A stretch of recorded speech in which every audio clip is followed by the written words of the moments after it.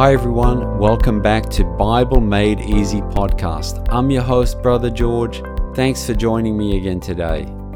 This morning I was listening to my favorite Christmas carol of all the many out there, O Holy Night. Not only is the melody just beautiful, but the lyrics express the meaning of Christmas really well. So today I'm going to go through the lyrics with you along with some relevant thoughts and scriptures. But first, some credit to the creators of this timeless carol.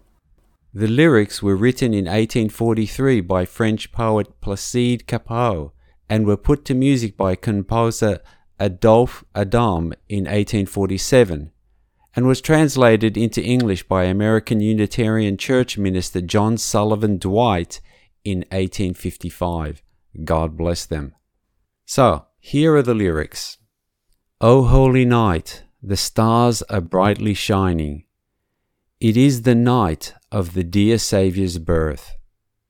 Long lay the world in sin and error pining, till he appeared, and the soul felt its worth. A thrill of hope, the weary soul rejoices, for yonder breaks a new and glorious morn.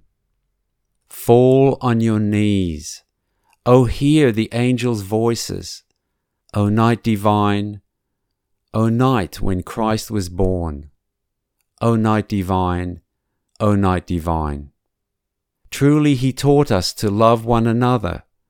His law is love, and his gospel is peace. Chains shall he break, for the slave is our brother, and in his name all oppression shall cease. Sweet hymns of joy in grateful chorus raise we, let all within us praise his holy name. Christ is the Lord, then ever praise we, his power and glory evermore proclaim. His power and glory evermore proclaim. Let's go through the lyrics line by line, talk about their meaning and significance, and how the concepts are inspired by the scriptures. O holy night, the stars are brightly shining. It is the night of the dear Saviour's birth. The Bible doesn't actually tell us the exact time of day of Jesus' birth, but Luke chapter 2 does tell us that an angel announced his birth to some nearby shepherds in the evening, and that they immediately left their sheep to go visit the child. This is depicted in the famous evening manger scene. Long lay the world in sin and error pining, till he appeared, and the soul felt its worth. Up until that point, humankind had been pretty much a disaster for the about 4,000 years since creation. The world had become filled with sin and error, and people suffered for it. And so the time had come to fulfill the Old Testament prophecies that the Messiah would come to save us.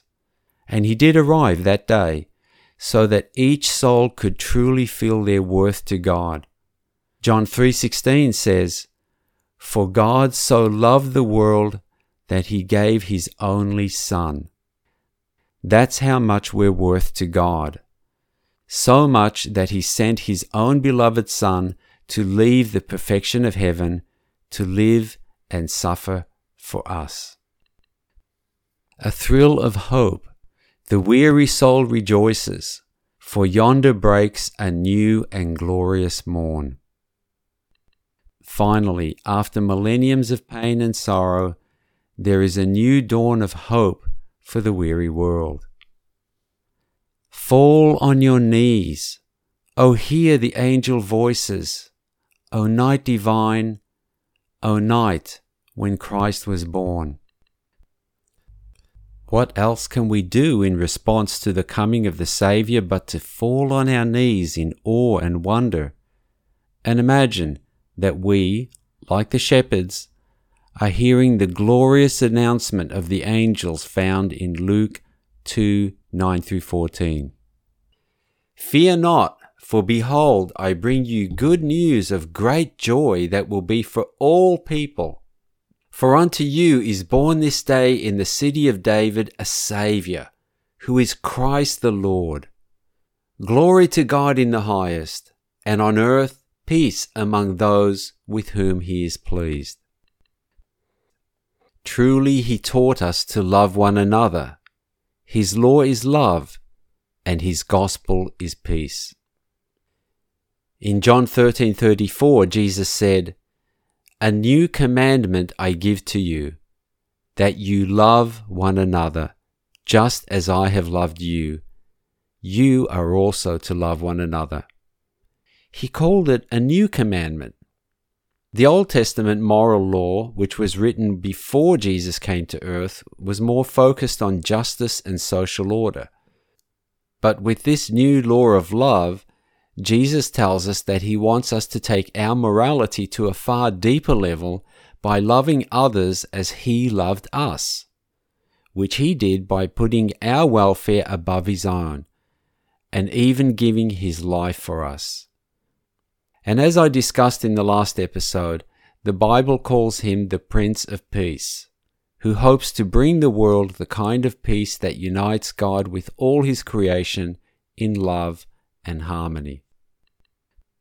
Chains shall he break, for the slave is our brother, and in his name all oppression shall cease.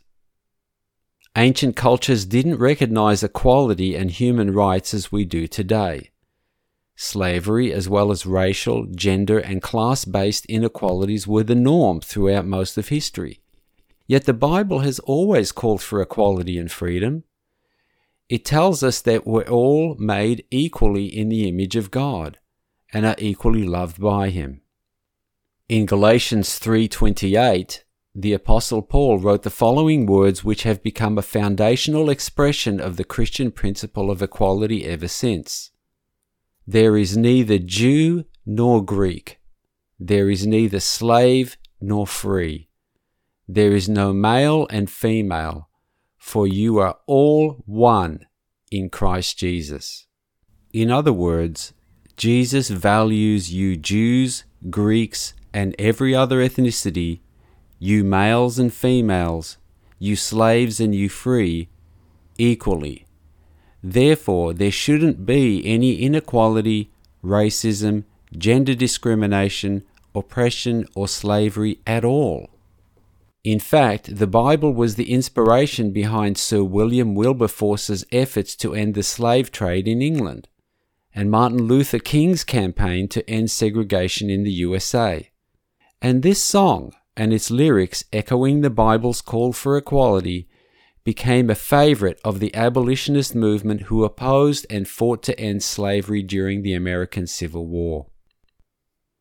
"Sweet hymns of joy in grateful chorus raise we. Let all within us praise his holy name. Christ is the Lord, then ever, ever praise we. His power and glory evermore proclaim. His power and glory evermore proclaim." Well, no wonder Christians are known for singing and praising God during our gatherings. What other response can we have to the King of the universe coming down at Christmas but to praise his holy name with all that is within us, and to do everything we possibly can to proclaim his power and greatness to the whole world? Such a beautiful, timeless song describing the holiest of all nights, Christmas night, and the radical change Jesus' coming brought to the world and to each of us individually.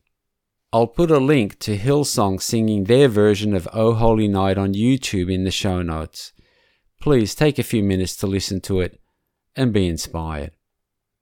Well, that's all from me today. If it's your first time to join me, thanks for tuning in. If you want to get notified of new episodes, please tap the follow or subscribe button on wherever you listen to podcasts. Have a wonderful Christmas, everyone.